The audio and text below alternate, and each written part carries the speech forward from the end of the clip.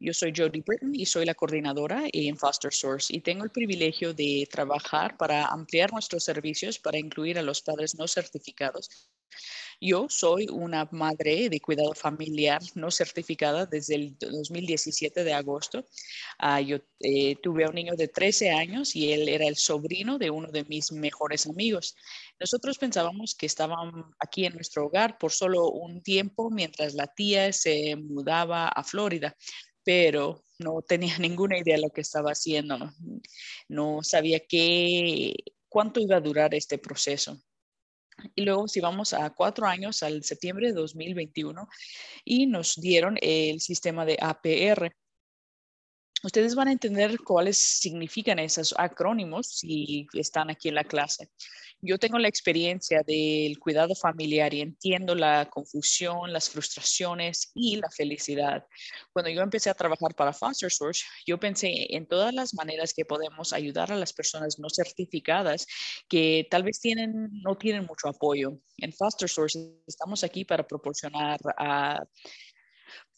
pañales, camas, asientos de seguridad para los carros, todas las necesidades que tienen ustedes. Tenemos grupos de apoyo que tenemos en 2 semanas. También podemos ayudar con descansos, si acaso usted necesita descansos. Hay terapia que no cuesta dinero. No hay terapia, no hay costo para esta terapia. También nosotros damos capacitación para los padres de cuidado familiar. Y si para que ellos puedan recibir créditos para sus horas o si solo quieren aprender más de cómo ser padres temporales. Si ustedes van hacia nuestra biblioteca, no dudo que van a encontrar información que es muy importante para ustedes como personas de cuidado familiar. Yo sé que no necesitan la capacitación tal vez, pero esta información es tan importante. Nosotros ofrecemos capacitaciones de entre 2 o 3 veces al mes y ustedes están bienvenidos a esas capacitaciones. También estamos en el proceso de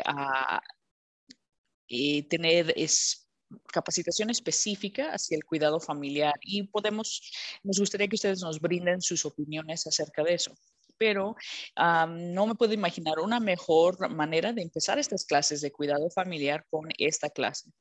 Entonces vamos a decir que un niño está en tu hogar. Tal vez eres el abuelo, tía, vecino, primo, alguien de la escuela. De una manera ya tienes una conexión con este niño. Nuestra esperanza es que en esta clase usted tendrá la información necesaria para que usted pueda empezar su camino de cuidado familiar. Va a darse cuenta que el aprendizaje nunca termina. Pero ahorita queremos que ustedes aprendan lo básico acerca de cuáles recursos están disponibles, las expectativas acerca de su rol, las personas claves involucradas en la vida de su hijo que está bajo su cuidado. Entonces vamos a comenzar. Si todos los panelistas pueden prender sus cámaras, les agradecería. Nosotros tenemos aquí esta mañana a excelentes personas que los quiero presentar.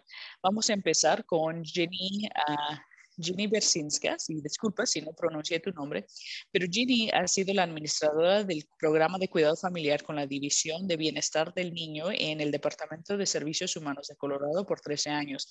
Antes de eso, Ginny facilitó grupos de apoyo para cuidado familiar a través de una agencia sin fines de lucros y trabajó como una encargada de caso especializándose en estos casos. Ginny tiene una pasión para el cuidado familiar y ha estado trabajando junto con las familias por 22 años. Ginny recibió su maestría de trabajo social de la Universidad de Denver en el 2003 y ha sido una trabajadora social licenciada en Colorado desde el 2018. Muchas gracias, Ginny, por estar aquí esta mañana. Ahora vamos a Jamie. Hola, Jamie. Jamie es la supervisora de estudios a casa y de cuidado familiar con el condado de Weld, de Departamento de Servicios Humanos. Ella ha trabajado ahí por 16 años y ha tenido la oportunidad de trabajar en varios roles dentro del bienestar infantil durante su carrera. Jamie disfruta su posición actual trabajando con familias de cuidado familiar y respeta mucho a estas familias y los sacrificios que ellos hacen para cuidar a sus familiares. Cuando ella no trabaja, está disfrutando estar al aire libre con su familia.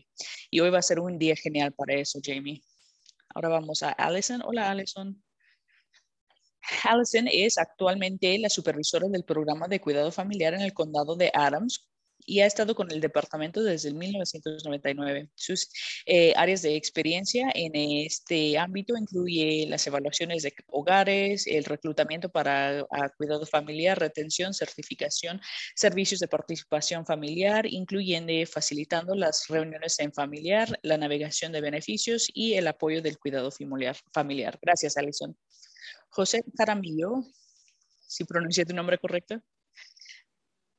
José nació y se crió en Pueblo, Colorado, y ha trabajado en el condado en el Departamento de Servicios Humanos de Pueblo del 2005. Ella se graduó de la Universidad de Colorado de Pueblo en 2002 con una bachillerato en sociología y recibió su maestría en la Consejería Comunitaria de Adams State en 2017. Ella empezó su carrera ha estado en el cuidado familiar y con ICPC, Family Finding y los aspectos de cuidado familiar. Ella ha sido supervisora por solo un año y continúa ampliando el programa de cuidado familiar para el condado de Pueblo. Y la última es Gail Engel. Gail ha criado a su nieto desde antes de nacer, desde que nació su nieto y lo adoptó a la edad de 9 años. Y ella es una comadre de su nieta. Ella es la fundadora y directora ejecutiva de la coalición de Grand Family. Ella es un miembro de Generations United representando a la cuidado familiar de Colorado, el equipo de implementación de Family First. Gail, tú tienes muchas cosas aquí. Administradora de la vivienda comunitaria, el Raising Grandchildren, el co-líder de Gran Familias y una miembro de la conseje de ayuda técnica. Gio, eso fue mucha información, pero muchas gracias a todos nuestros panelistas por estar aquí, ayudarnos a entender el cuidado familiar. Entonces vamos a empezar. Gio, te paso la voz y puedes aclarar lo que yo acabo de decir. Me encantaría oír más acerca de lo que tú haces y como la fundadora de Grand Families y como una persona que da cuidado familiar, me gustaría que tú compartas lo básico. Cuando yo comencé mi camino, yo sé que tenía tantas preguntas y preocupaciones. Entonces, ¿cuáles son algunas de las cosas que les gustaría decir a alguien cuando están empezando su camino como un padre de cuidado familiar? Muchas gracias, Jory. Bienvenidos a todos y todas. Sí, esto ha sido un gran camino tomando a mi nieto. Cuando yo empecé el cuidado de mi nieto fue una batalla con mi hija, yo sé que ella tenía enfermedad mental, ella batalló con ser madre soltera y con con el tiempo yo empecé a entender que ella no iba a poder hacer esto ella sola, entonces yo fui su comadre. Yo de hecho tomé custodia de mi nieto y me di cuenta que él tenía el síndrome de alcohol. Entonces me di cuenta que había tantas cosas más alrededor de este niño, que tal vez los niños batallan con trauma, la mayor parte del tiempo batallan con el trauma. Entonces, debido a eso y debido a la batalla que yo estaba tratando de encontrar recursos, yo fui al Departamento de Servicios Humanos, eso fue hace 15 años. Entonces, hace 15 años cuando yo me comuniqué con el Departamento de Servicios Humanos, no pude encontrar apoyo. Entonces, yo creé la coalición de Gran Familias porque yo me di cuenta que habíamos muchas personas en esta posición. Yo empecé esta organización basado en el concepto de apoyar a las familias en su camino. Porque muchas veces del tiempo vemos estas cosas como algo al corto plazo, una solución al corto plazo, pero frecuentemente esto es una jornada de toda la vida. Entonces nosotros creamos esta organización para apoyar a las familias. Ahora que ya es 15 años después, han habido otras situaciones que han sucedido, han habido legislaciones que han pasado, como Jody lo explicó, yo ahora estoy en consejos federales y estatales para abogar hacia los cambios en el sistema del bienestar infantil. Entonces, la legislación ha sido aprobada y nosotros hemos averiguado que los niños tienen mejores resultados cuando están con familia, ellos tienen más éxito. Eso no es siempre posible, porque en veces sí se necesita el cuidado adoptivo, pero tienen mejores resultados con familia. Pero frecuentemente la familia no sabe qué debe de esperar y cómo seguir adelante. Frecuentemente yo recibo llamadas para que los niños, recoger los niños, entonces tal vez no están preparados, no están preparados financieramente, tienen que cambiar su situación de vivienda, están mal preparados para los niños tal vez. Frecuentemente tienen relaciones desafiantes, no solamente con su hermano, hermana, nieto, bisnieto, hermanos, pero los proveedores de cuidado familiar vienen en un espectro muy grande. Es no solamente los abuelos criando a los nietos. Entonces, junto con esas relaciones, pierden sus amigos, pierden sus conexiones sociales, tal vez tienen que tomar decisiones legales acerca del involucramiento, dependiendo de la tutoría y los derechos de padres. Frecuentemente los cuidadores están cuidando también a sus padres ya mayores. Entonces, esto es algo generacional. Tener que cuidar su propio hijo, su nieto, su sobrino, sobrina, lidiando con sus propios hijos, lidiando con sus propias relaciones y también lidiando con sus padres. Entonces, esto es algo desafiante para ellos y un desafío que tal vez no, por lo cual no están preparados. Entonces, encontrar esos recursos es muy importante, encontrar recursos como Foster Source para que sean un compañero en este camino es lo más importante que pueden hacer.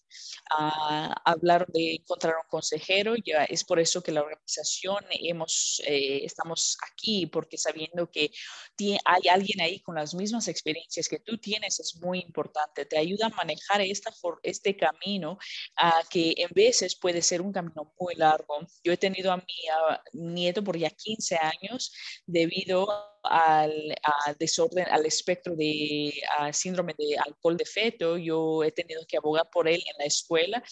Ahora todos mis amigos son abuelos criando a sus nietos. Entonces, la importancia de encontrar un grupo de apoyo es tan importante. Encontrar estos recursos, los recursos que aportan tus necesidades específicas, saber dónde encontrarlos, saber dónde encontrar materiales de lectura que es para tu situación específica, es muy importante.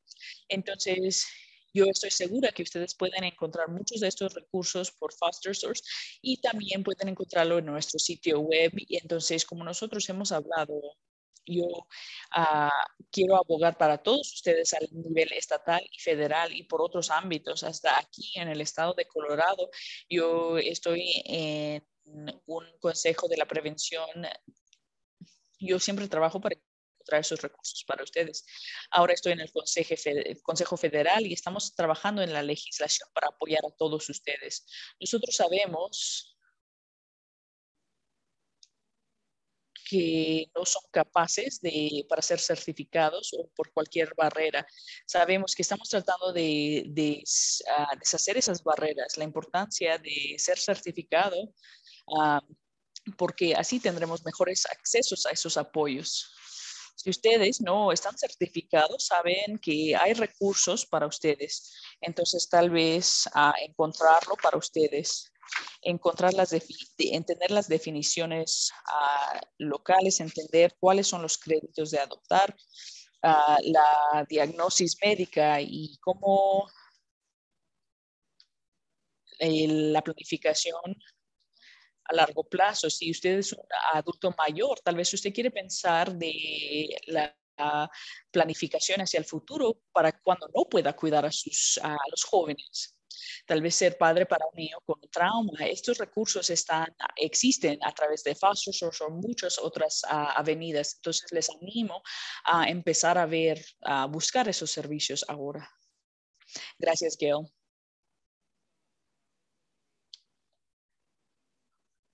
Muchas gracias. Eso fue un gran resumen de lo que estamos buscando ahorita. Y yo quiero decir que por nuestra parte te agradezco todo el trabajo que tú has hecho y todo el trabajo que estás haciendo a nivel federal, del condado y estatal. Te lo agradecemos mucho.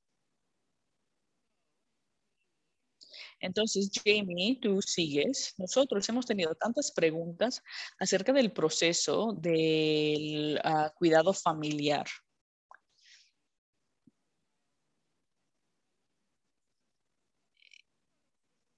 Esto viene del ámbito de que DHS dejó un niño en mi cuidado y ahora qué debo de hacer. Entonces, ¿cuál es el rol de la persona que trae a este niño a mi casa? ¿Cuál información voy a recibir cuando me dan un niño? Yo puedo continuar asistiendo a las reuniones, puedo yo acceder a los récords de salud, de la escuela, ¿por qué o por qué no? Entonces, estas son algunas de las preguntas que yo les he proporcionado y me gustaría ver cuáles procesos podemos hacer y qué se puede hacer al respecto. Gracias.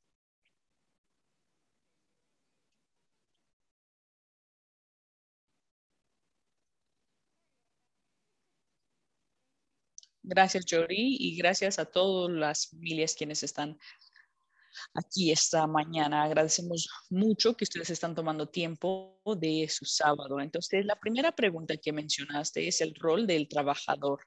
La persona que originalmente trae a un niño a tu casa y si ellos seguirán siendo tu trabajador social.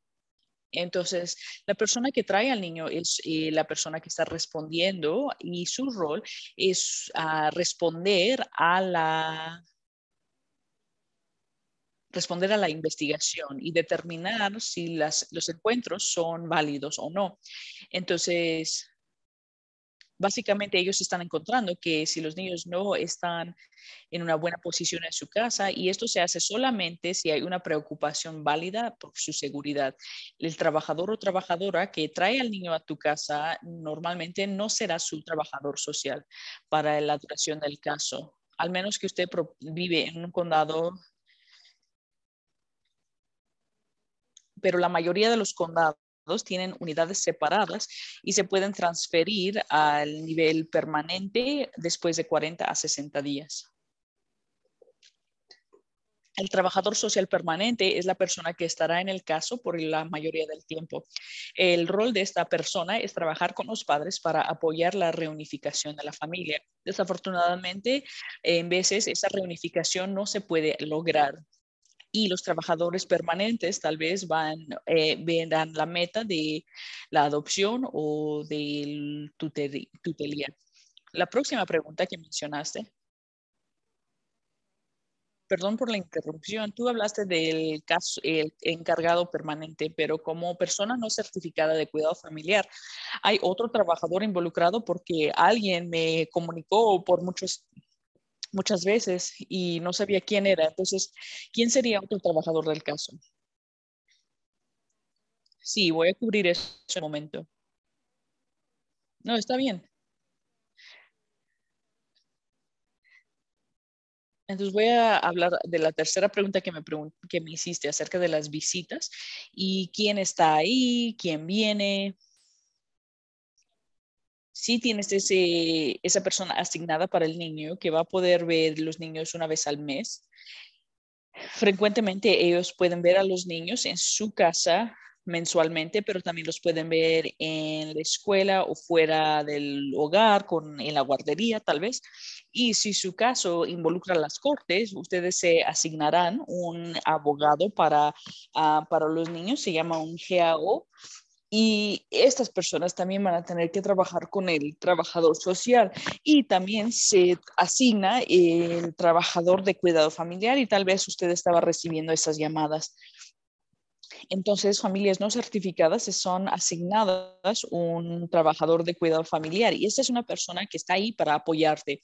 Ellos también van a querer venir al hogar para apoyarles y si están batallando, la verdad que esta es la persona indicada para ustedes. En el condado de Weld, yo puedo hablar acerca de Weld.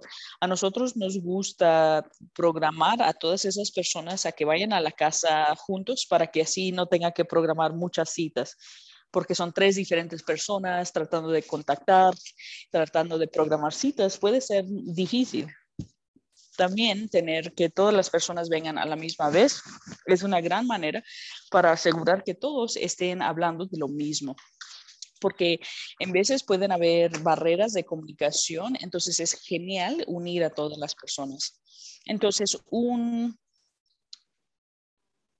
pista que tengo para ustedes, si usted tiene un trabajador de cuidado familiar y quieren programar una cita,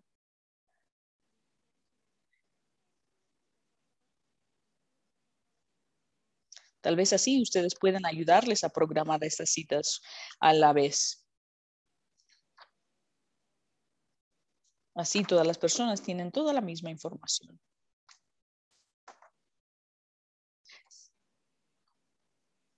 Sí, me encanta esta pregunta que tienes tú, este punto para saber cuántas personas iban a estar en mi casa a la vez. Entonces, me gusta lo que mencionaste. Sí, yo pienso que las familias de cuidado familiar tienen tiempos separados para todos, pero el hecho es que pueden invitar a todas esas personas a la una vez.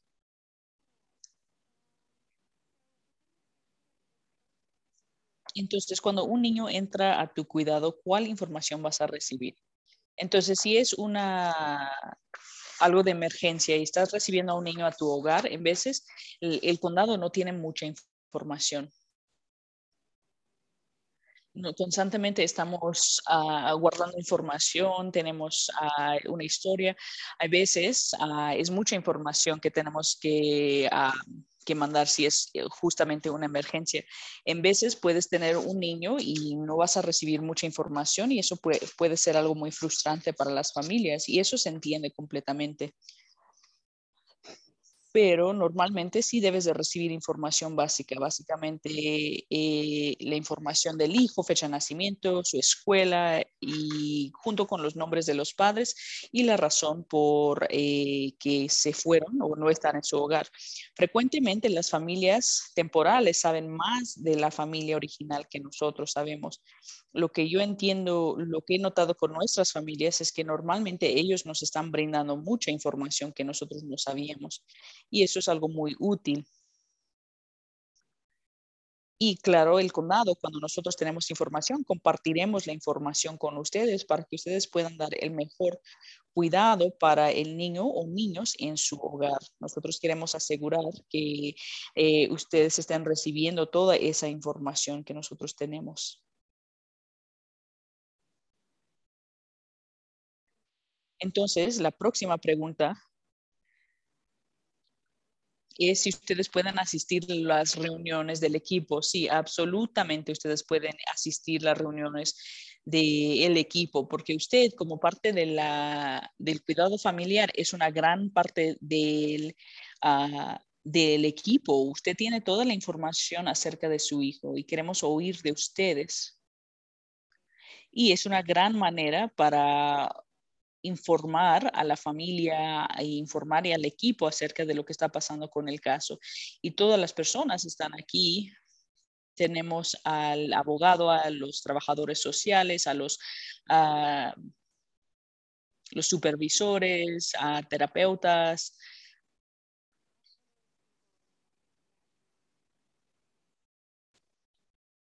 Es la mejor manera de conseguir todas las actualizaciones de lo que está sucediendo con el niño. Y si no tiene esa reunión del equipo en su calendario, yo les recomiendo que se comuniquen con su trabajador social o su trabajador de cuidado familiar para averiguar cuándo es esa próxima reunión del equipo y así ustedes pueden asegurar que puedan asistir. Y claro, quieren oír de ustedes en esta reunión acerca de cómo está el niño o la niña en su hogar o en la guardería. Creo que también había una pregunta acerca de el plan de tratamiento y sí, claro, puedes tener acceso a esto. El plan de tratamiento es parte de los documentos de la corte. Y lo que yo sé aquí de Weld es que nosotros pasamos todas nuestras cartas de corte a todos nuestros cuidadores familiares porque usted es parte del caso. Entonces usted sí recibe copias de esas cartas y esto incluye el plan de tratamiento. Otra pregunta es que si se permite el acceso a los récords de salud, educación y salud mental anteriores y si no, ¿por qué? Si usted tiene custodia de un niño en su casa, usted puede tener acceso a esos récords y de salud y de educación y así usted puede tener acceso. Si el condado tiene acceso, eso será más difícil porque tendrá usted que trabajar con el condado para tener esa información. La verdad que esto todo está conectado a la custodia.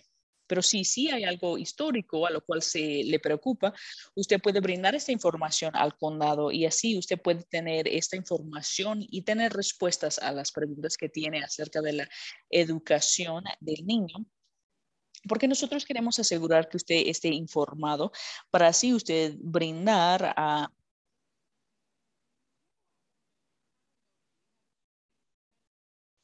una pregunta. ¿Cómo sabemos si nosotros tenemos custodia o si ellos tienen custodia? Tú recibirás una orden de la corte si tienes custodia y tal vez eso es confuso porque tal vez no saben. Solo saben que tienen niños en su casa, no, tal vez no saben quién tiene custodia o quién no. Tal vez la comunicación es algo,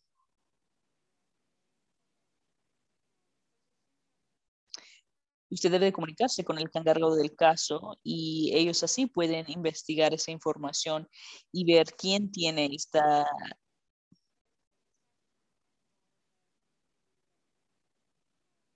porque nosotros tenemos que averiguar toda esa de la custodia y eso sería una respuesta que nosotros tenemos. Y pidan esa orden de la corte.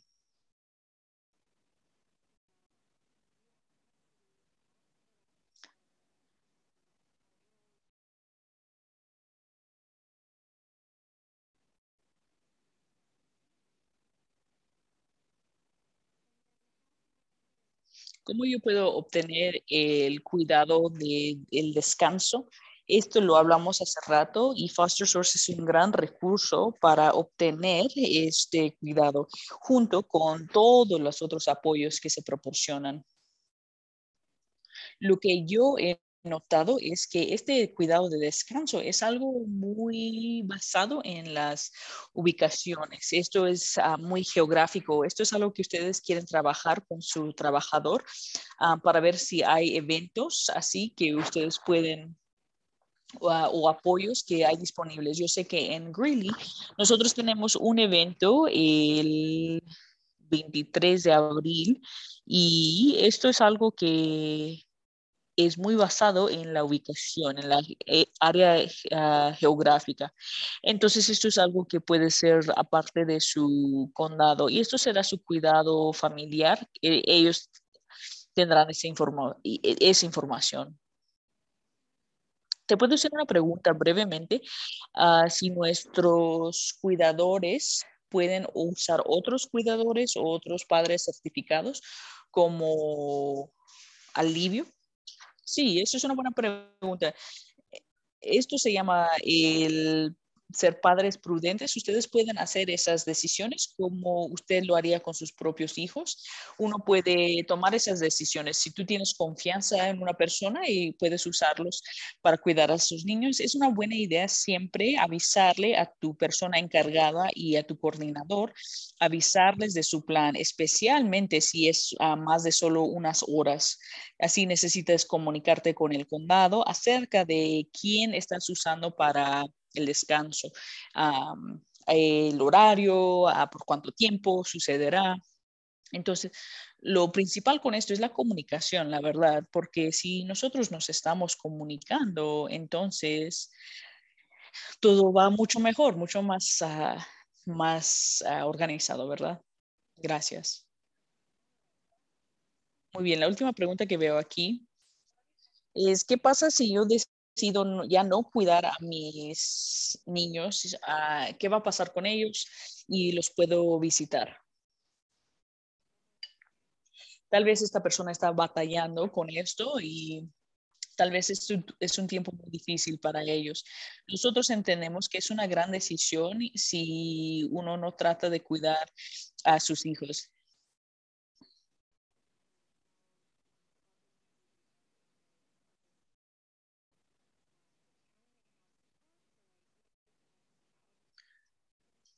el condado tiene información acerca de cómo mantener a los niños en tu hogar para que no se tienen que trasladar, porque el condado no le gusta trasladar a los niños. Siempre tratamos de evitar esto a través de darle apoyo a usted con sus niños en su cuidado, bajo su cuidado. Hay veces hay cosas que podemos hacer, muchas cosas que podemos hacer. Entonces nosotros estamos aquí para que ayudarles si están batallando. Pero si por cualquier razón no puede mantener a los niños, si se tienen que trasladar los niños, vamos a buscar otro hogar para ellos. Primero, nosotros vamos a ver si hay otra opción de cuidado familiar. Si no hay otras opciones, entonces ahí vamos a investigar el cuidado temporal. Si usted puede darle más aviso al condado, esto sería mejor para así hacer un plan para mover al niño, para asegurar que eso sea lo mejor para el niño. Y absolutamente usted puede mantenerse en contacto con los niños después de estar en el cuidado con ustedes. Los niños necesitan todas las conexiones permanentes, entonces tal vez usted puede ser una persona que brinda información brinda apoyo en un futuro. Entonces, usted puede ser un apoyo en la vida del niño porque toma toda una comunidad para criar un niño. Y el condado aún quiere que usted sea parte de la comunidad de este niño.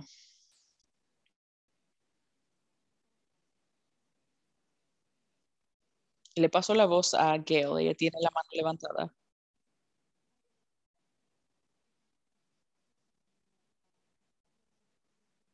Sí, yo quiero hablar con ustedes que esto es una gran decisión. Esta es una gran decisión a saber si vas a ser un padre de cuidado familiar y si quieres ser certificado o no.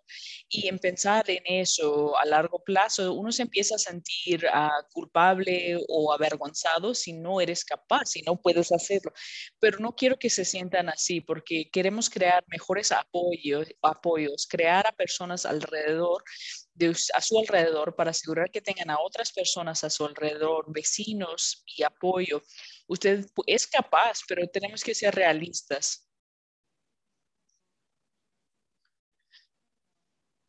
porque causa más daño que un niño esté con usted por muchos años y luego decidir que no puede hacerlo en vez de hacer algo que tal vez no eres capaz. Debes de ser muy realista con ti mismo. Gracias, Gail. Me encanta eso. Especialmente el hecho que yo he vivido esto, me encanta lo que dices. Y también quiero validar esa pregunta y ese sentimiento de decir, no sé si puedo hacer esto. Creo que todas las personas que están en esta posición han tenido esa duda, esa pregunta, por lo menos una vez o muchas veces, esa pregunta, ¿y soy capaz de seguir haciendo esto? O no sé si puedo seguir haciendo esto. Esto es completamente normal tener esas dudas. Y quiero también proporcionar información acerca de la terapia. La razón por la cual abogamos por eso es que si no podemos encontrar ese apoyo, no podemos tomar estas decisiones solos. Muchas gracias, Gail. Teníamos una pregunta acerca del cuidado de descanso. Los miembros de mi familia o mis amigos pueden dar cuidado por la noche si ellos no tienen huellas o revisión de antecedentes. Sí, pero definitivamente quieres estar en comunicación con el condado solo para que ellos sepan, porque como nosotros estamos involucrados con el niño, queremos saber con quién están y dónde están, pero sí, puedes usar a esas personas de confianza para ese cuidado. Y eso, en las cosas en Colorado, las cosas pueden ser variables con estas reglas. Tú sabes si esto es verdad por el estado o es solo por cada condado. ¿Sabes? Yo voy a decir que tal vez todo depende del condado, porque cuando uno está tomando a unas horas del día, eso es algo más directo, pero tal vez ah, las estancias de una noche o más, tal vez sí hay chequeos que necesitan hacer para asegurar que no hay cualquier alegación del abuso o negligencia, obviamente asegurando que no tienen violencia doméstica o cualquier tipo delito. Entonces, sí, esta es una de las cosas que tal vez va a variar por cada condado un poco. Muchas gracias por aclararlo. Y al fin de cuentas, lo que necesitamos hacer es comunicar con sus trabajadores sociales si están buscando un poco de descanso, un poco de ayuda.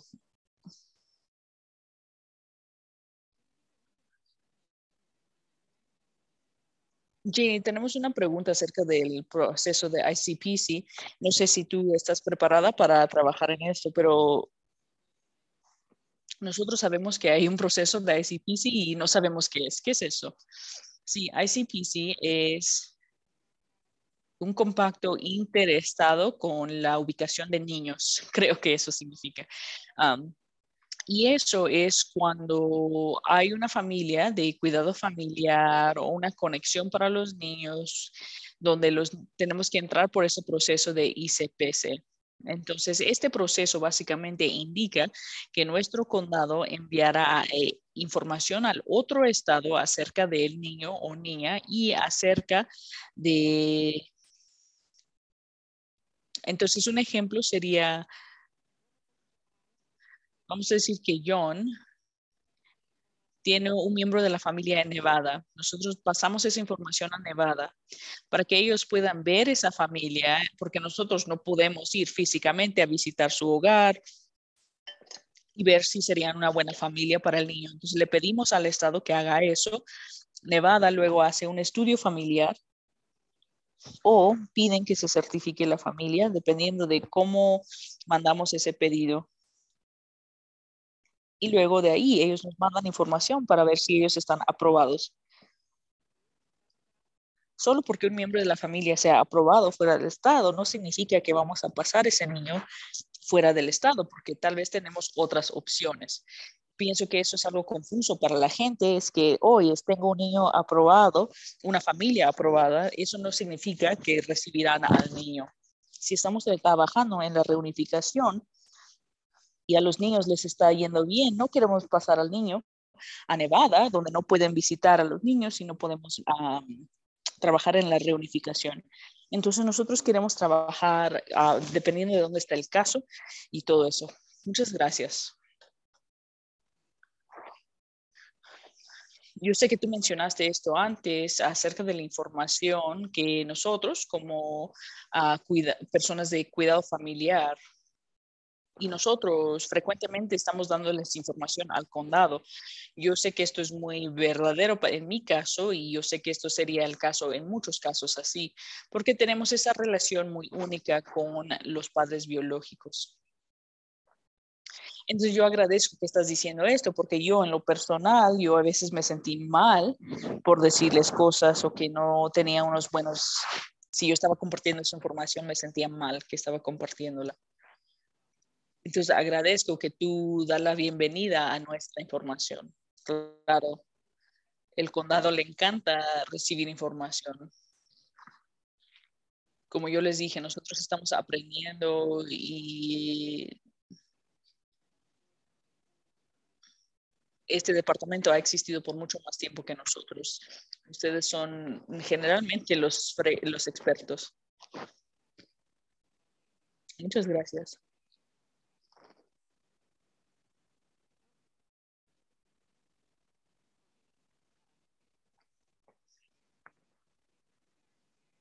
Si alguien dijo en el chat que dijo que tal vez interrumpir una ubicación, yo dije que si yo me iba a rendir, que eso me iba a sentir mal y ahora yo me iba a sentir mal, pero yo puse todo mi esfuerzo y ahora este niño está haciendo su mejor esfuerzo. Ahora le pasamos la voz a Josette y ella hablará acerca del rol de cuidado familiar. Yo sé que levantaste la mano, entonces por favor tú puedes decir lo que necesites acerca de lo que acabamos de hablar. Pero hablando de el rol de estas personas, yo sé que hay preguntas acerca de las visitas supervisadas y a veces hay padres biológicos quienes quieren tener estas reuniones y tal vez no se sienten cómodos con esto, pero tal vez ¿Qué pasa si yo me siento amenazado por los padres biológicos? ¿Qué significa intervenir? ¿Yo puedo asistir a la corte? Estas son algunas de las preguntas que tenemos acerca del cuidado familiar. Entonces, José, te paso la voz. Sí, yo estaba revisando estas preguntas que yo vi, que yo tengo aquí. Entonces, cualquier otro condado que tenga información diferente, por favor, no duden en decirlo, porque yo pienso que algunos de estos roles pueden ser variables.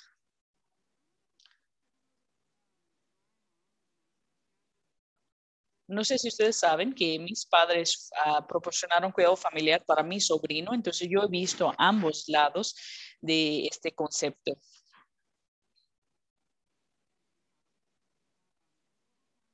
En el condado de Pueblo nosotros asignamos apoyos a personas, a trabajadores sociales específicas para ti, para asegurar que tú tengas la información, que tú tengas la información apropiada, que tengas todo para guiar este proceso, porque es mucho. Yo esto lo he hecho ya por muchos años, entonces yo conozco todo el sistema, pero no espero que las personas nuevas para cuidar a sus sobrinos o a nietos que entiendan este sistema.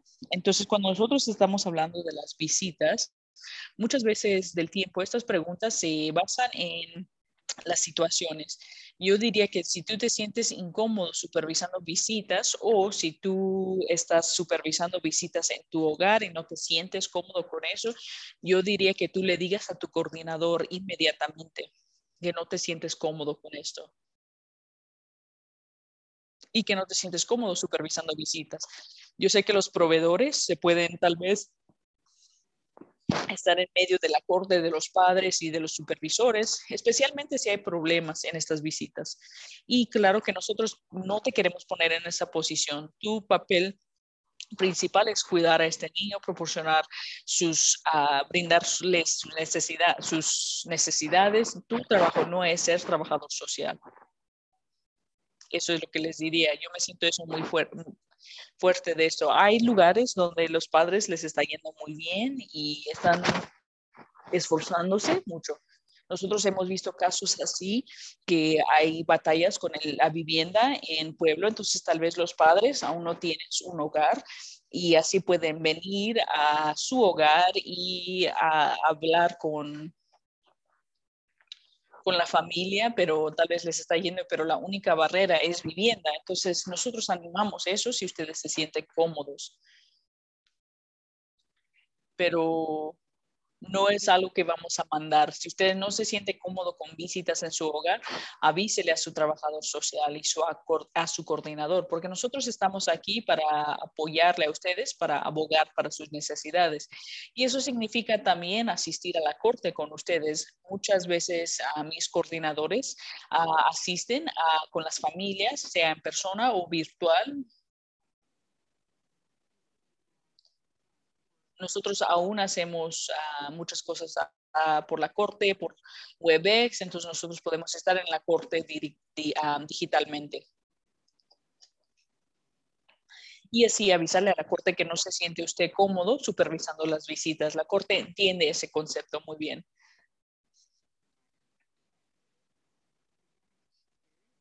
De nuevo, esto varía por condado, dependiendo del juez, pero nuestro juez ha trabajado muy bien con nosotros con este concepto. También había una pregunta si se siente uno amenazado por los padres biológicos.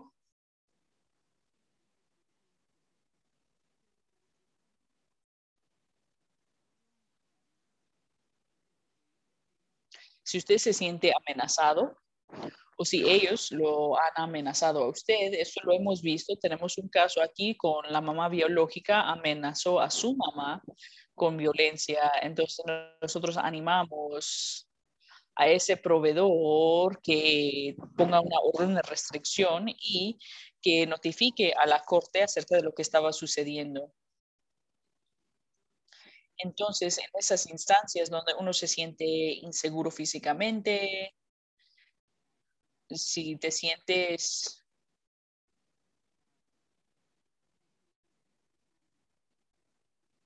A veces para los abogados se pueden sentir un poco molestos cuando esto sucede, porque ellos ven eso como una barrera y obviamente ellos están aquí para abogar para su cliente, pero los animamos que ustedes tomen los pasos necesarios para protegerse a sí mismo y a su familia, a su propiedad.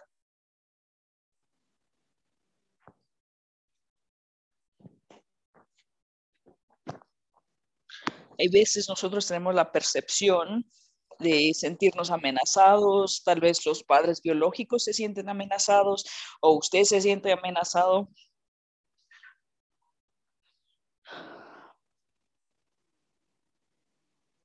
Hay veces hay hostilidad en eso porque hay veces los padres biológicos se sienten que usted está tratando de, por decir, robar a los niños, pero siempre es algo que tratamos de trabajar. Sí, y así podemos tener reuniones para aclarar los roles, aclarar los objetivos. Nosotros entendemos que nuestra meta principal es la reunificación familiar. Este proveedor está aquí cuidando a su niño porque el niño tiene necesidades variables. No queremos que este niño se vaya a un cuidado temporal. Yo les digo a la gente todo el tiempo que cuando yo era niña, me hubiera gustado vivir con mis abuelas.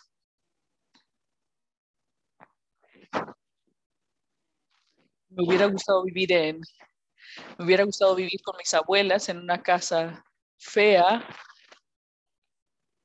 que en la mejor casa en pueblo, ¿verdad? Porque nadie te entiende mejor que tu familia. No hay una familia temporal en el mundo y yo he trabajado con familias temporales por muchos años. No hay una familia en este pueblo que te puede venir y decirme que, oh, wow, tú tienes los ojos de tu papá, tú tienes el sentido de humor de tu papá, o tú te ves igualita a tu abuela, o tú me recuerdas de tu tía en Nuevo México. Esas son las cosas que solo se pueden compartir conmigo por las personas que me conocen a mí y a mi familia, que saben mi historia, que comparten mi historia. Hey, yo entiendo que esto no siempre puede suceder, que tenemos el cuidado familiar por una razón, pero para mí eso es una de las razones por la cual yo hago todo el esfuerzo para los proveedores del cuidado temporal, porque esto yo entiendo esta conexión con la familia. Cada vez que yo veo a mis tías o mi mamá o a mis tías o a mis abuelas, a mí me recuerdan quién soy yo y esto es lo más importante. Una de las otras preguntas es acerca de ser una persona que interviene en los casos. Yo no soy una, una abogada, no soy abogada, pero ser una persona que interviene en un caso es donde tú te piden que tú eres parte del caso. Y es así donde tú tienes que poner una moción para que esto suceda. Entonces, básicamente, si tú pides ser una intervención, tú tienes el derecho a tener un abogado y puedes pedir todo eso. Jordi, ¿tú quieres algo que decir acerca de esto? Porque es algo complicado, es algo legal y la verdad es que yo no soy abogada, entonces no sé. No, tú estás indicando exactamente lo que yo iba a decir. No queremos dar consejos legales. Ustedes pueden revisar nuestra biblioteca acerca del panel legal, pero definitivamente tenemos planes de tener otra clase legal para los cuidadores familiares. Esto vendrá. Brevemente, si quiero decir algo, pienso que ya debes de responder a esta pregunta sin ser abogada, pero ¿cuál es la diferencia entre una parte del caso y una persona interviniendo?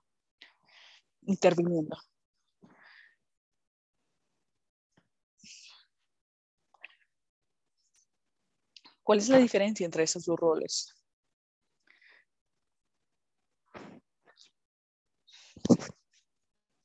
Sí, básicamente es un estado legal más avanzado, donde tienes el derecho a tener un abogado y puedes contratar un abogado para básicamente representarte como parte del caso.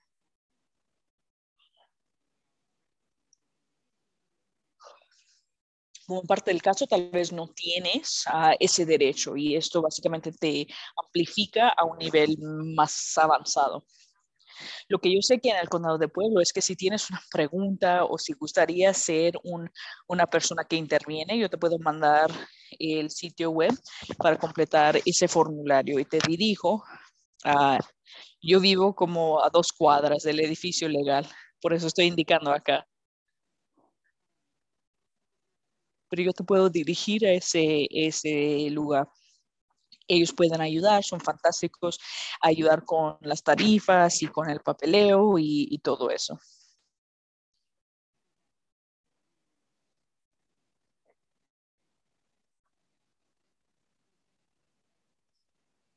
Entonces,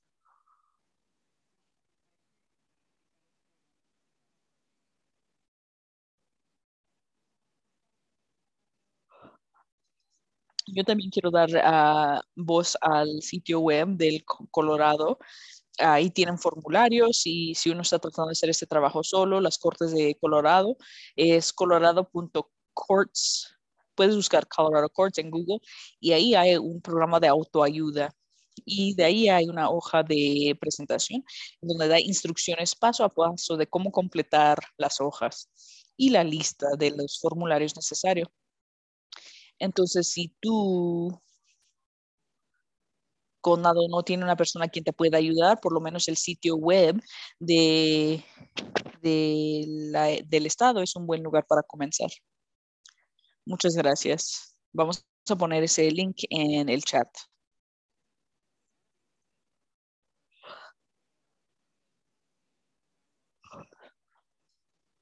También hay el enlace aquí acerca de la intervención en ese del aspecto legal. Entonces ahí está un enlace para esa información para cualquier persona quien quiera usarlo. Muchas gracias.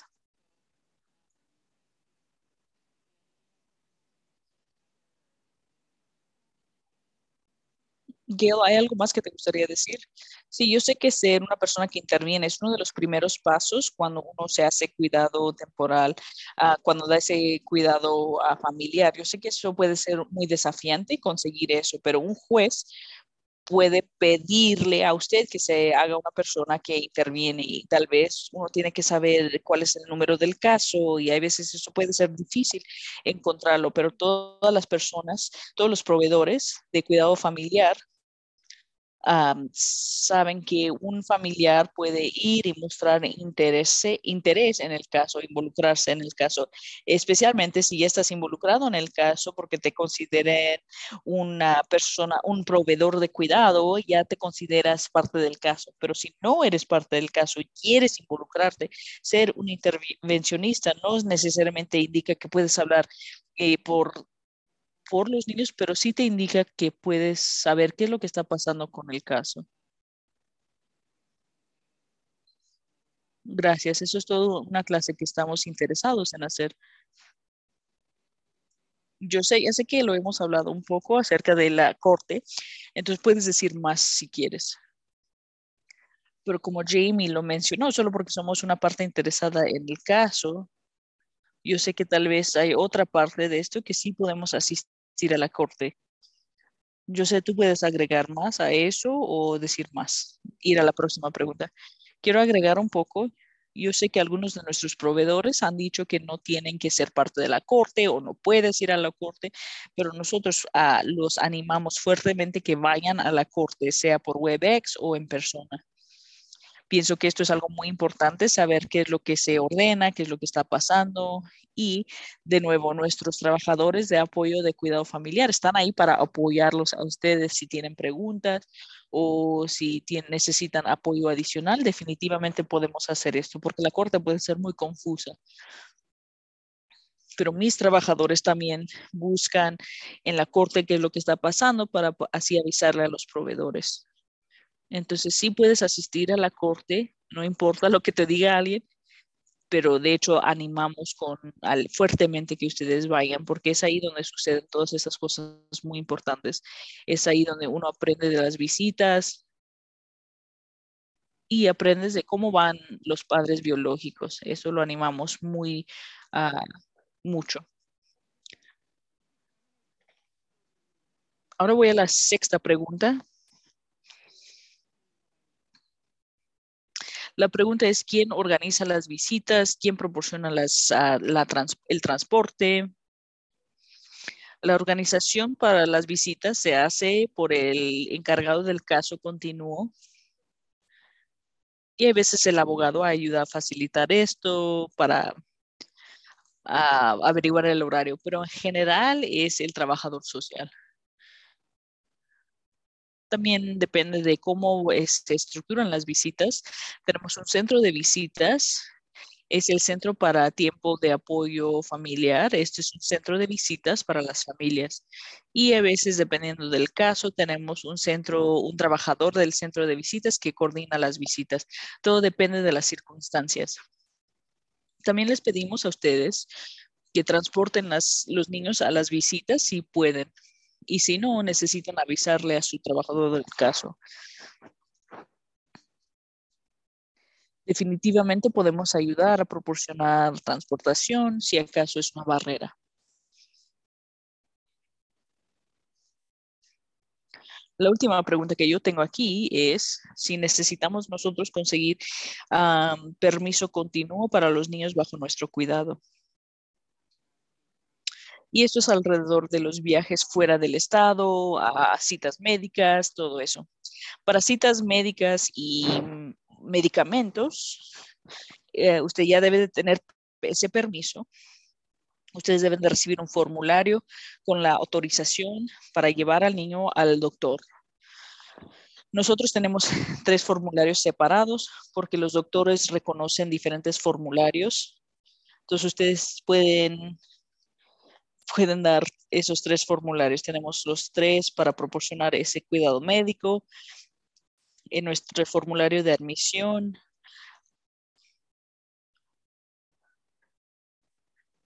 en nuestro sitio, nosotros podemos proporcionarle una carta que indica que usted tiene el derecho o permiso a darle cuidado médico.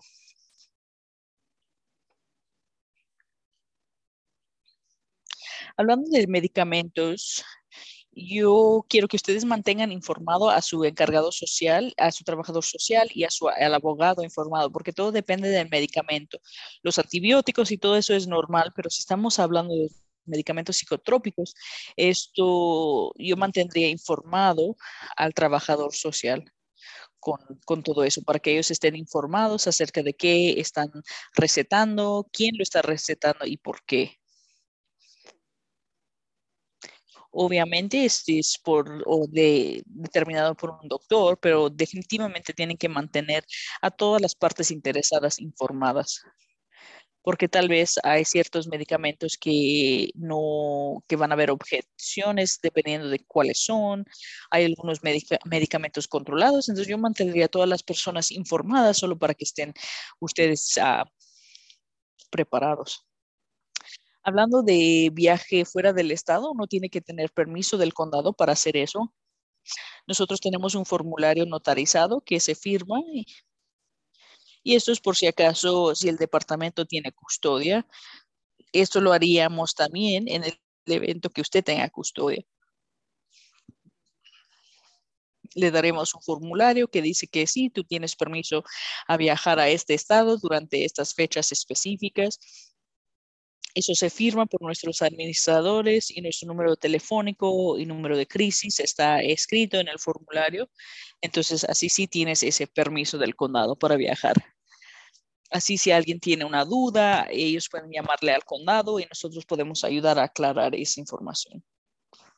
Cortes de pelo, esto es algo difícil. Nosotros nos gusta recibir permiso de los padres biológicos porque el cabello, los padres pueden tener objeciones muy fuertes basadas en sus preferencias culturales o religiosas. Entonces sí les pedimos que ustedes tengan permiso de los padres biológicos para cortes de pelo.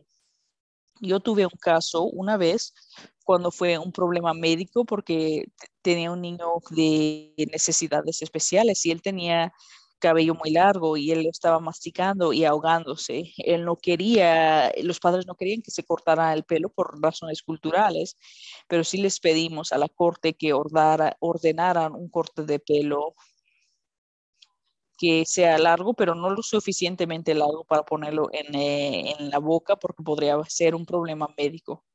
pero en general sí pedimos este permiso.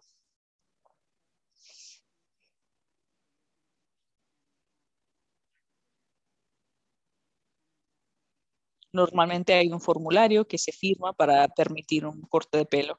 No sé cómo otros condados lidian con cortes de pelo, pero es así como nosotros lo hacemos aquí en el condado de Pueblo. Si cualquier otra persona gustaría decir algo, por favor, no duden en hacerlo.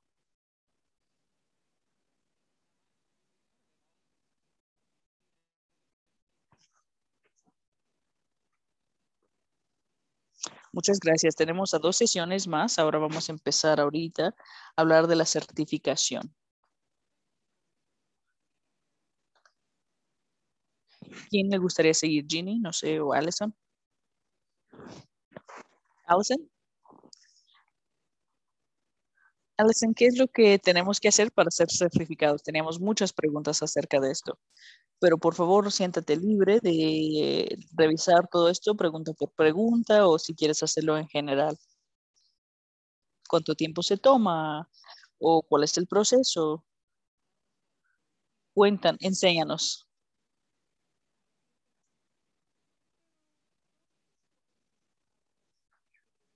Lo más importante que debemos de saber es que solamente las familias de cuidado familiar, quienes están cuidando a un niño que es parte del caso, pueden seguir o pueden conseguir certificación. Lo que significa es entonces que tiene que haber un caso abierto de dependencia o negligencia en la corte de negligencia.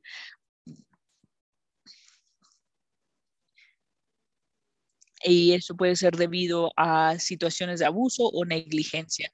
Las familias o los ah, parientes quienes están cuidando a los niños, porque tal vez tienen un acuerdo con primos o tías o ellos tal vez ellos no serán elegibles para la certificación. Y esto es algo que frecuentemente las familias me piden, entonces quiero estar muy clara que solo las familias quienes tienen un caso activo es quienes son elegibles. Entonces, la cantidad de tiempo que se toma para ser certificado es muy difícil responder esa pregunta porque el promedio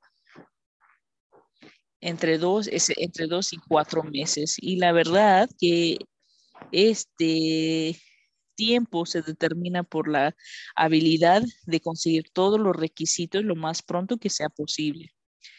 Entonces, hay mucho que sucede para hacerse certificado y lo que podemos hacer es saber los requisitos iniciales o las expectativas iniciales. Cuando uno se hace una familia de cuidado familiar, hay muchas opciones para las familias. Una de estas opciones es donde tú eres una familia no certificada. Esto significa que la corte generalmente te va a pedir que seas un respondiente especial.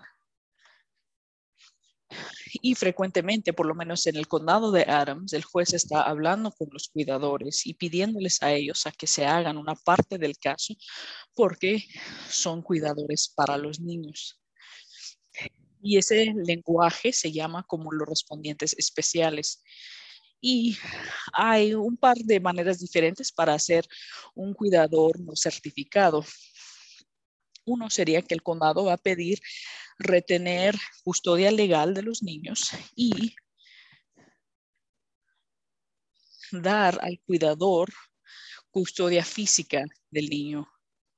La otra opción puede ser donde el condado puede facilitar como un cambio de custodia, por decir, claro, todo esto es temporal, los padres no pierden el derecho a sus niños. La corte puede darle la custodia legal y física, pero los derechos de los padres permanecen. Entonces, cuando las familias ven las opciones legales acerca del cuidado, la tercera opción que se ofrece a las familias es seguir la certificación. Y para poder seguir con la certificación, cuando una familia se certifica en la corte, luego te da custodia legal y física al departamento. Y eso frecuentemente es una área donde las familias batallan, porque en las otras situaciones donde el condado tiene la custodia legal y física, en este caso específico, la familia ya tiene toda la toma de decisiones para los niños y no necesariamente necesitan permiso del condado para hacer o para ayudar, por ejemplo, darle cuidado dental o algo así. Entonces, cuando yo menciono esto lo hablo porque la parte de la custodia es algo muy importante para las familias en el cuidado de sus hijos.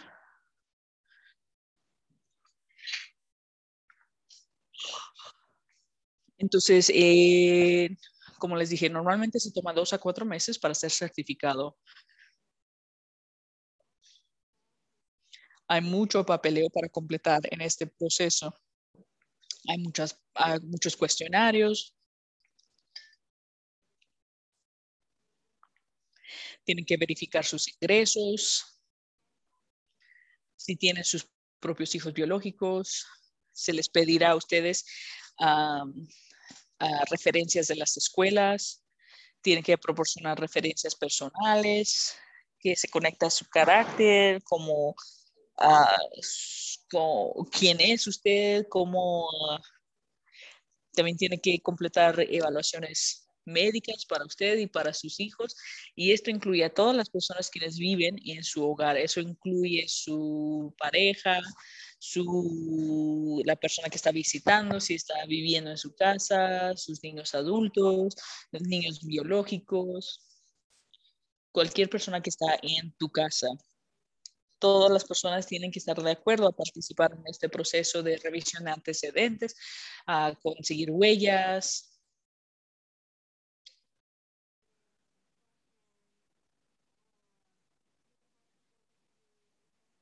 Tienes que hacer una evaluación.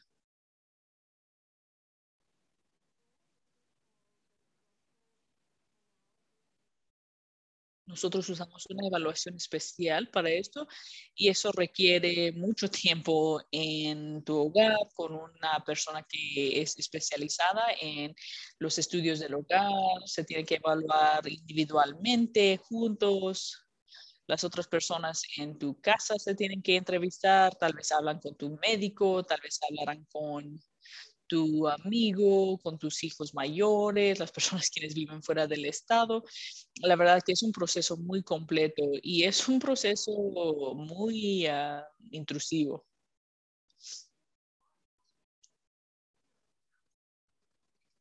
Entonces, cuando uno se va por ese proceso,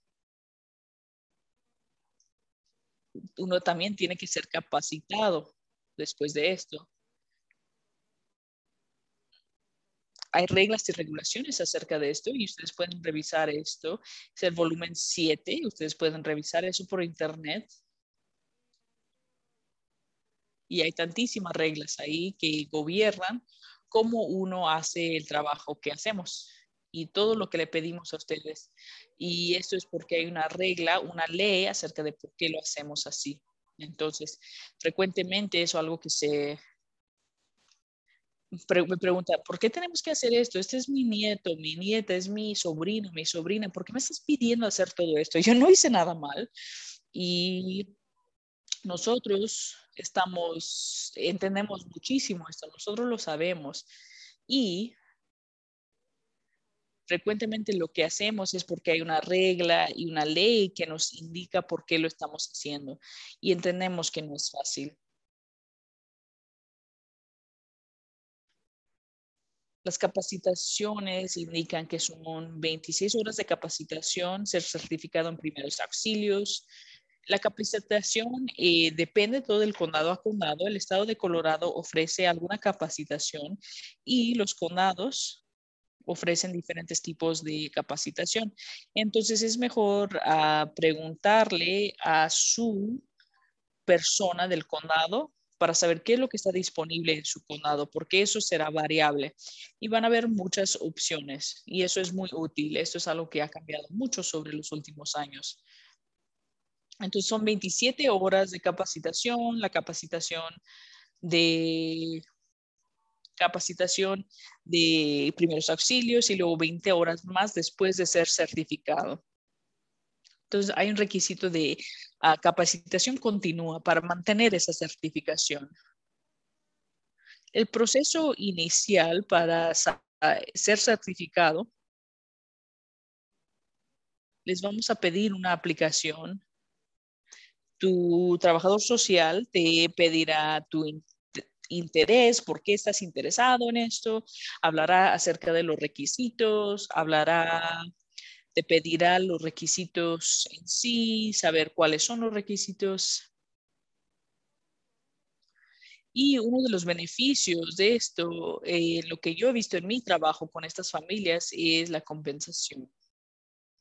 En general, las familias quienes están batallando con las finanzas son las familias quienes benefician del apoyo adicional, de los ingresos adicionales que están disponibles por este programa. Esto es normalmente la motivación, pero hay otras familias que están muy interesadas en el apoyo continuo que viene con la certificación, la comunidad de padres temporales y las familias quienes están aquí trabajando, porque esto abre la puerta a muchos apoyos a las familias quienes están como en shock, que no, tal vez están batallando con todo lo que ha sucedido. Entonces también hay mucho apoyo continuo y la conexión con esta comunidad.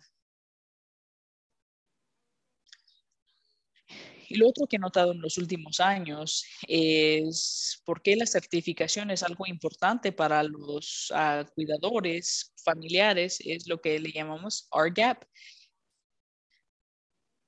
es el programa de tutoría. Tal vez hay una situación donde la adopción, si la adopción es una opción para un cuidador, por ejemplo, yo tengo a mi sobrina, la estoy cuidando, pero las cortes han determinado que mi hermana no puede cuidar a la niña y ellos buscan a terminar los derechos del padre.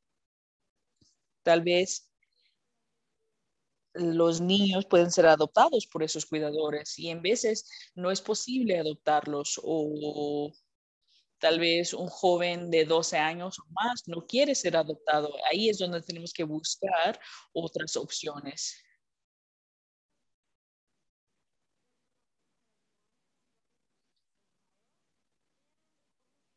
En este caso, nosotros podemos proporcionar apoyo financiero y un base continuo para el niño bajo tu cuidado. Parte de esto requiere que tú seas un padre certificado por 6 meses antes de esa opción. Entonces, esto tal vez es una otra avenida acerca de por qué las familias de cuidado temporal pueden ellos buscar la certificación. Sí es difícil ser certificado, no es fácil, requiere mucho tiempo, hay muchas expectativas. Entonces, no voy a pretender que es algo muy fácil, no es algo que sucede solo por una noche, se toma mucho trabajo. Otra de las cosas que pues, me preguntaron es que qué tipo de cosa me descalificaría como un cuidador, porque parte de la conversación es acerca de.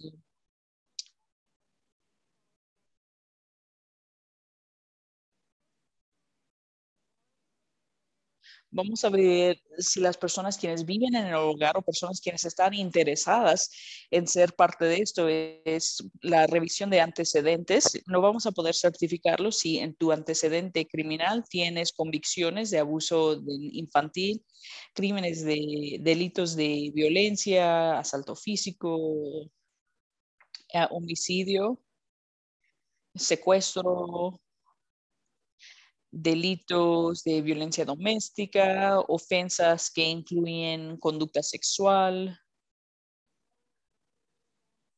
recientes delitos de drogas. Todas estas cosas las revisamos cuando la familia es evaluada solo para ser una persona certificada o no certificada. Entonces, algunas de esas cosas previenen, te van a prevenir de ser un padre de cuidado temporal certificado, pero tal vez no te van a hacer. Esto puede prevenir de la certificación, pero tal vez aún puedes proporcionar cuidado no certificado.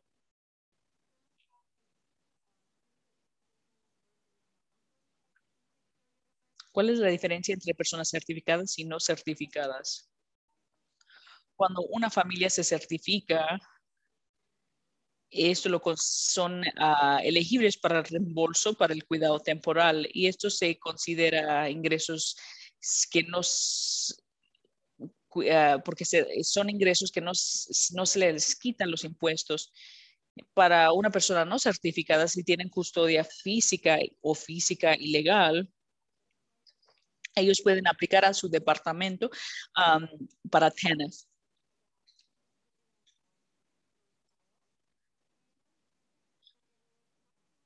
Las personas tienen que estar de acuerdo que si ellos reciben esta compensación mensual, que ellos van a cooperar con el apoyo infantil para recuperar el.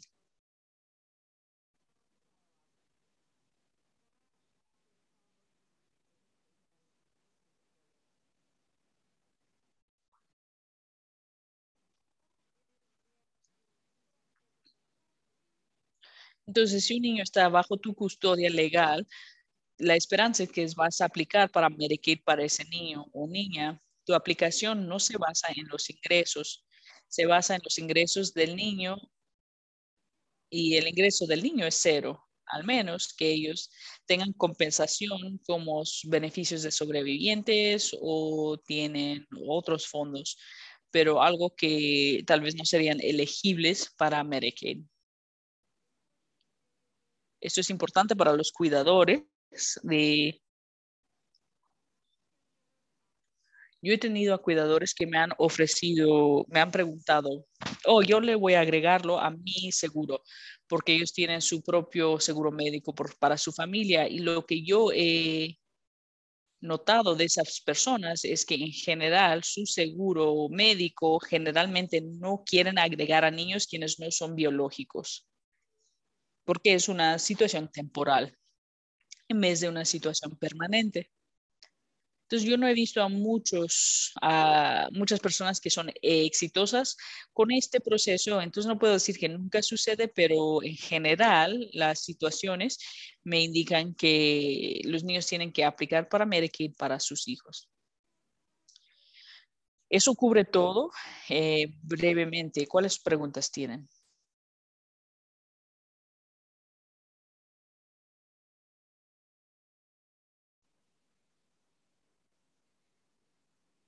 Todo esto puede ser su propia clase, tal vez en un futuro. Entonces, muchas gracias por dar el resumen breve que nos diste. Pero brevemente quiero aclarar algo. Padres no certificados no tienen que certificarse, ¿verdad? No es obligatorio. Así es, pueden continuar así, correcto. Pero estoy consciente yo que hay condados que sí apoyan o animan fuertemente y tal vez requieren la certificación, pero esto no es la mayoría de los casos. Esos condados que lo requieren están revisando otras opciones, entonces es por eso que no es algo obligatorio.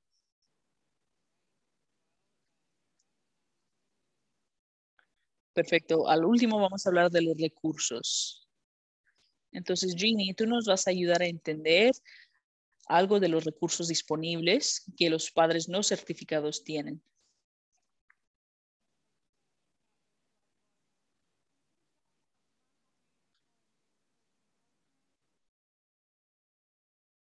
Sí, la pregunta era acerca de los derechos de los padres y hay dos maneras de cómo los derechos se pueden dar legalmente.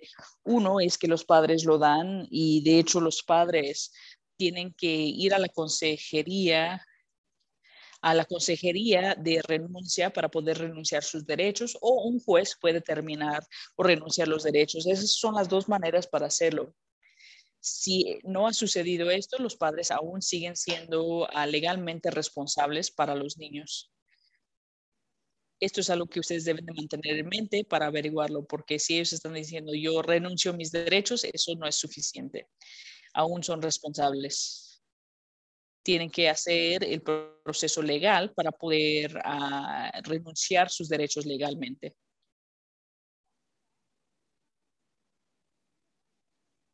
Y antes de hablar de los recursos, yo esto lo platiqué antes, pero quiero asegurar que la gente entienda que Colorado es un estado que se controla por sus condados. Y esto es importante saberlo porque los condados pueden abordar las necesidades de las comunidades específicamente. Y otros estados, de hecho, pueden hacer las cosas a un nivel estatal. Todos los programas por todo el estado es consistente con esto. Es igual, no importa en dónde estés. Y la razón por la cual lo hacemos de esta manera es porque tal vez el pueblo Springfield, que es muy, muy pequeño, tal vez no va a tener las mismas necesidades que Sterling en la parte del norte.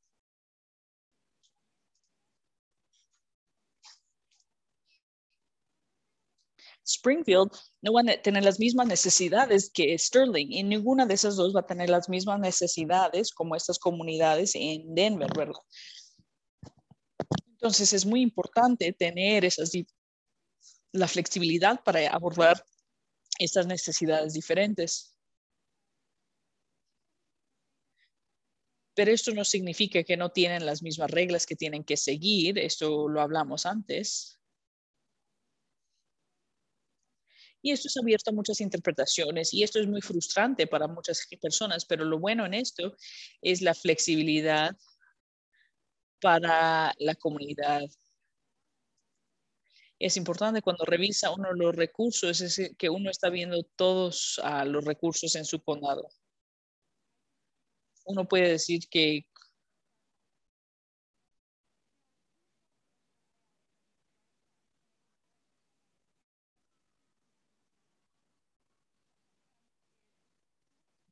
las preguntas son quién tiene custodia y en cuál condado vives.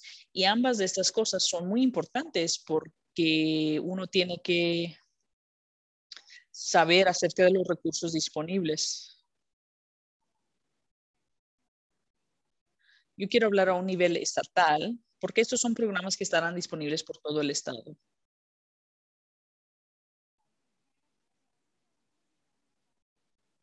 Por ahorita, como dijo ella, es $141 para el primer niño en TANF. Esto sube basado en el número de niños en la casa. El involucramiento de servicios humanos no te impacta tus capacidades de recibir TANF, pero no puedes recibir TANF y el reembolso de cuidado temporal a la vez. Entonces, para esos 2 o 4 meses, cuando entras a la certificación, puedes recibir TANF, pero ya cuando te certifiques y empiezas a recibir el reembolso, el TANF no será disponible. En TANF puedes tú conseguir el beneficio completo y aplicar para TANF. Y cuando esto es para el cuidador, esto también es disponible para los requisitos de trabajo, también son disponibles. Pero si es específicamente para el niño, los requisitos de trabajo no aplican. Pero como Alison lo mencionó, aún existe esos requisitos de ingresos y ella habló acerca de qué es esto. Medicaid también es muy, muy importante aplicar esto. Uno puede aplicar para esto en TANF, Medicaid, WIC, SNAP.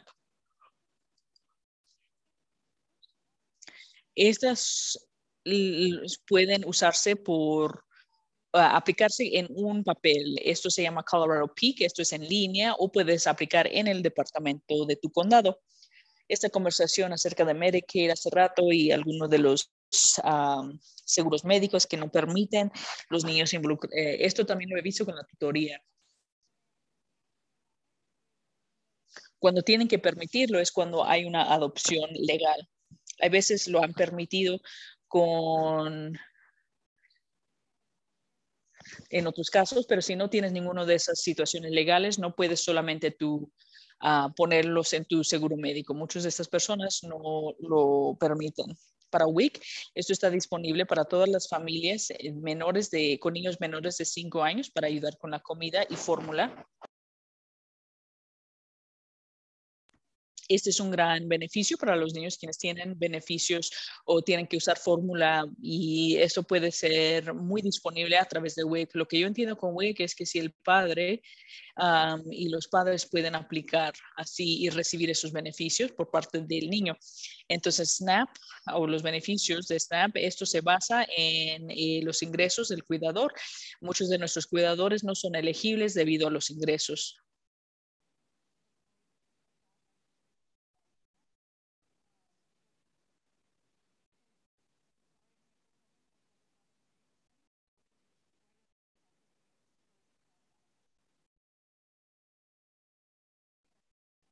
Con el cuidado de niños, sí hay algunas cosas disponibles. Si no estás involucrado, puedes aplicar para CCAP.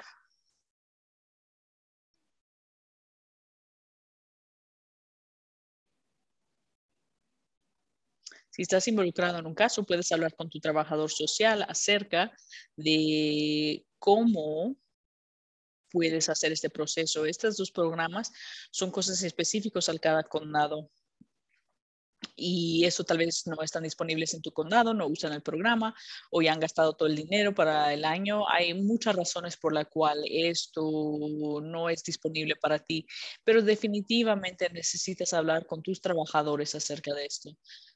Otro programa que aún necesito más información es que estoy yendo a Colorado Food Cluster. Este es un programa que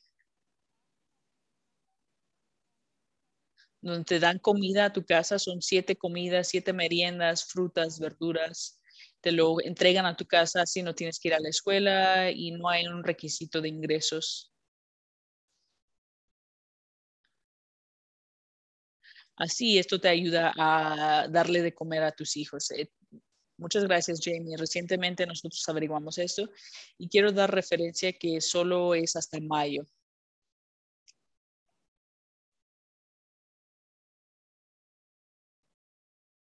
Hay una pregunta acerca de TANF. Si yo ya estoy recibiendo el dinero de Foster, ¿todavía puedo recibir TANF? No. Si estás recibiendo reembolso para el cuidado temporal, no puedes conseguir TANF.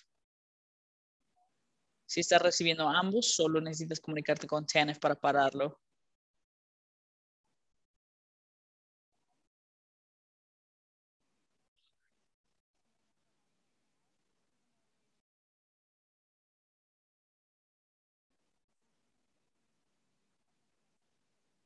Si estás recibiendo ambos fondos, por favor, comunícate con el Departamento de Servicios Humanos para que paren esos pagos.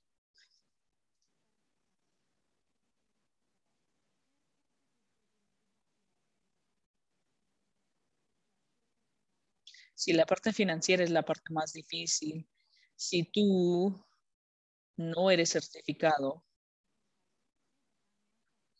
es una situación financiera y tienes que averiguar cuáles son esas situaciones, cómo calificas, etcétera, porque muchos de estos servicios son basados en ingresos. Entonces, si tienes buenos ingresos, no significa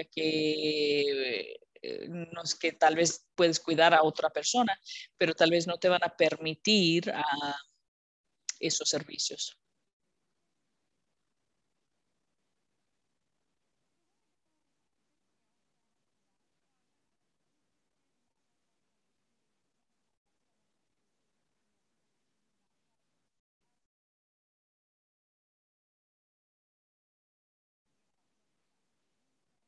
Sí, yo y de las personas que tienen información, yo puse mis capacitaciones aquí en el chat porque esas capacitaciones son gratuitas.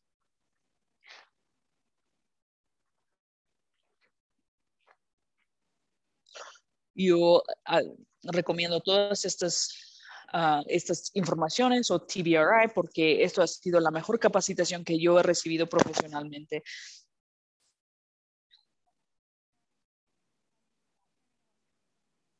Esa capacitación me salvó. Si nunca has oído de TBRI, yo te animo que lo investigues un poco más.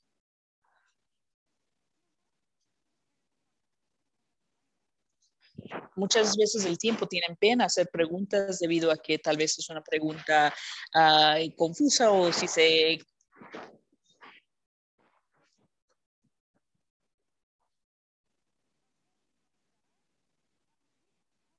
Nosotros tenemos tanta información en Colorado Kinship Connection, en ese sitio de internet.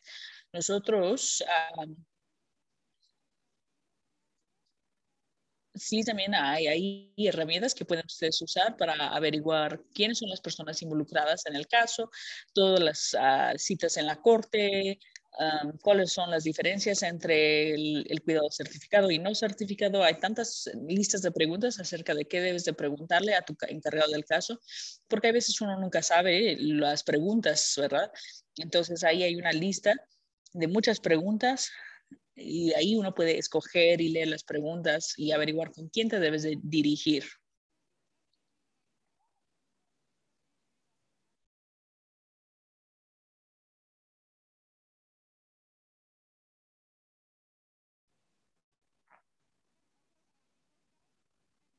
También hay un guía de recursos y esto está en inglés y en español. Esto habla de muchas cosas acerca de los niños, de educación, médico, mucha información. Entonces, si no la has visto, es como 37 páginas, creo. Ahí está todo en línea. Yo te animo que lo revisen. Si estás revisando, si estás en esta clase, hay mucha información, incluyendo esos documentos que dice Ginny.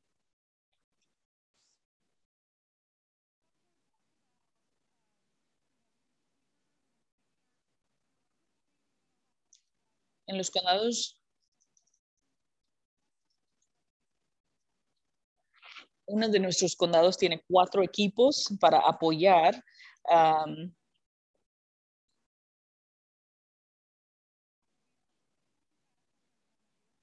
Pide si hay un trabajador.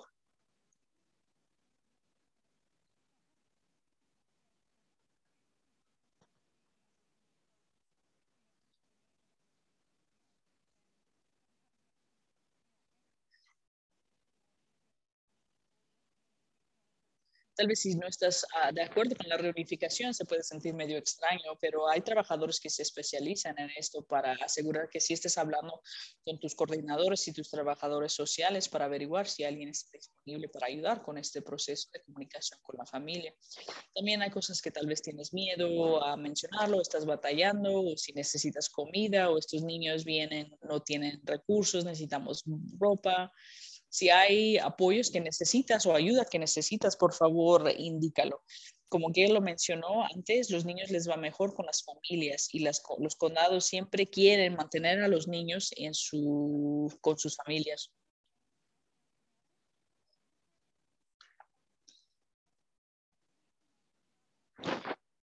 Porque si los niños no pueden estar con sus familias, queremos mantenerlos con otras personas en vez de con personas no conocidas.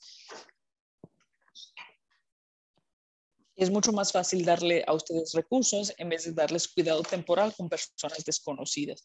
Entonces hay apoyos al corto plazo que va a mantener esa persona y no interrumpir su apoyo. Los condados prefieren hacer eso y eso será mejor para todas las personas involucradas.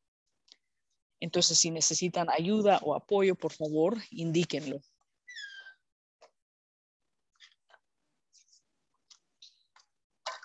Definitivamente el trabajador y Foster Source ha sido un recurso también. Hablamos de caridades católicas y otras personas quienes trabajan en otros condados específicos, como Family Tree, Family First, Maple Star. Todos estos son cosas que están disponibles en la comunidad, pero Foster Source es genial. Caridades católicas es genial. Por favor, comuníquese si tienen problemas y no quieren ir al condado.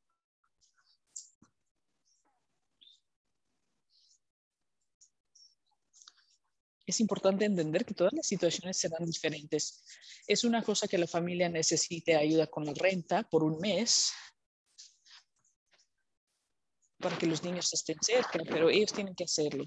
Pero es muy diferente y no tener que poder proporcionar para sus necesidades continuas. Si no puedes pagar la renta cada mes.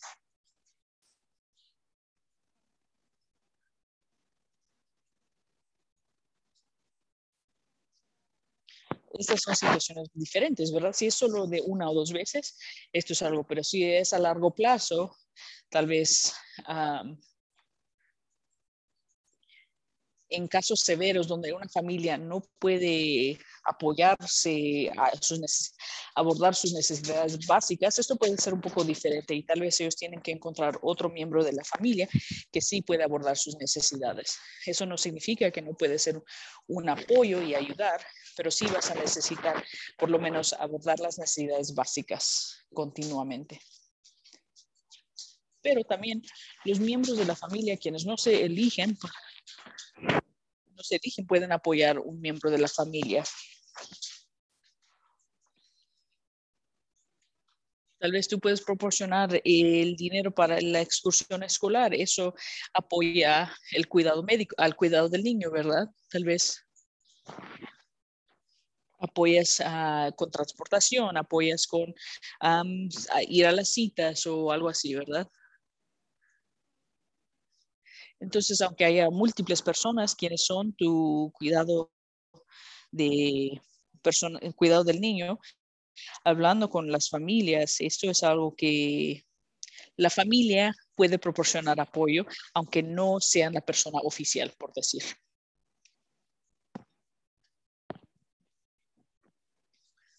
Esto ayuda a que los niños permanezcan en la familia y que existe un plan por si acaso algo sucede en el futuro, que aún hay un plan en sí.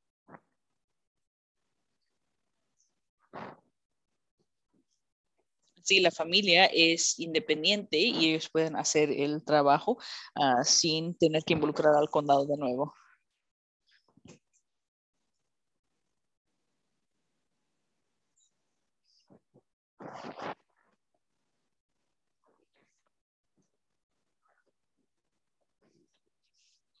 Nosotros somos un gran recurso, Caridades Católicas.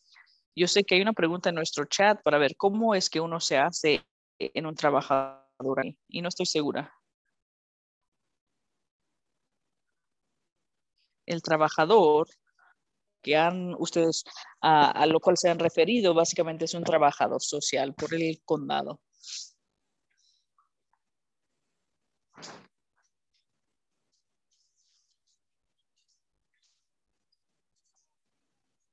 Sí, todo depende de cada condado y los servicios que proporcionan.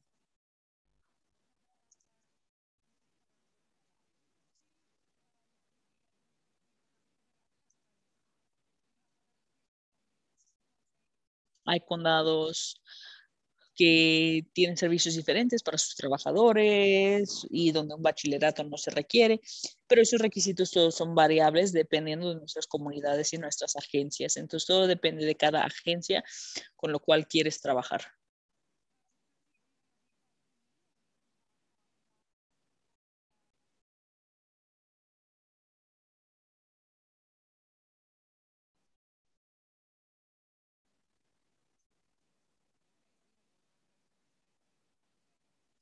Esta es la última pregunta que tenemos para terminar la clase de hoy. Y todos quieren saber cuánto durará el caso. Y yo sé que nunca sabemos cuánto duran los casos.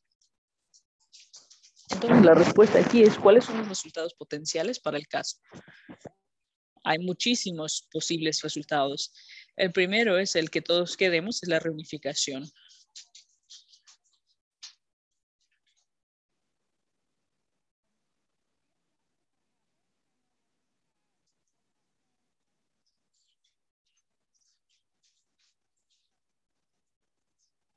Muchas veces el tiempo termina con la tutoría, porque siempre queremos encontrar permanencia en estos casos y lo que aborda las necesidades de las familias. Si la reunificación no sucede, entonces el nivel más alto de permanencia es adopción, porque así ese niño es legalmente tu hijo.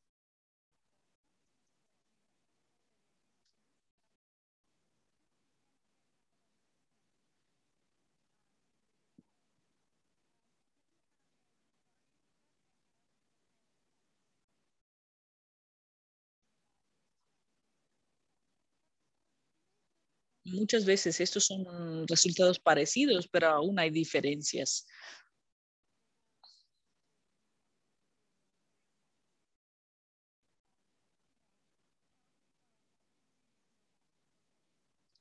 Hay veces uno tiene que seguir regresando a la corte cada 2 años para tratar de conseguir la custodia, pero hay tantísimos cambios entre esos dos que sí son un poco diferentes.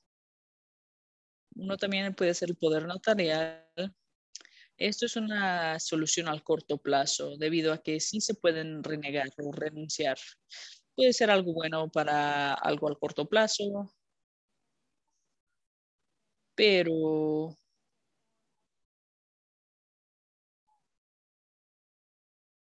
normalmente sí son los resultados buenos. Entonces me gusta lo que dijo Gail. Todo depende de cómo son los resultados. La verdad, todo depende de la situación y cada situación de la persona, porque hay cosas buenas y malas para todas.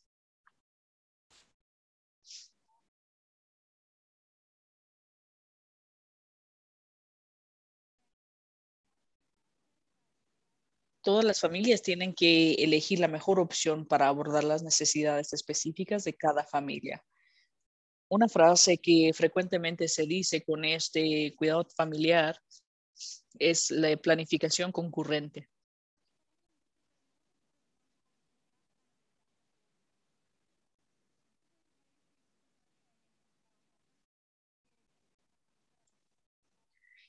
Básicamente el plan original es que regrese a casa el niño y el plan concurrente es un plan a largo plazo a través de adopción con el familiar uno.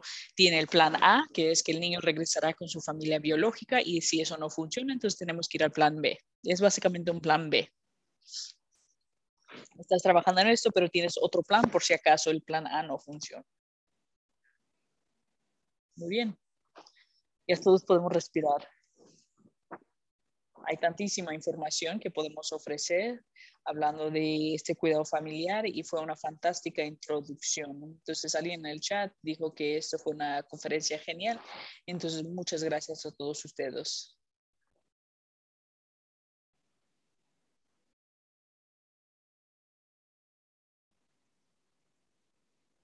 Ustedes pueden acceder a esto justo cuando terminemos esto para que así empoderar a ustedes.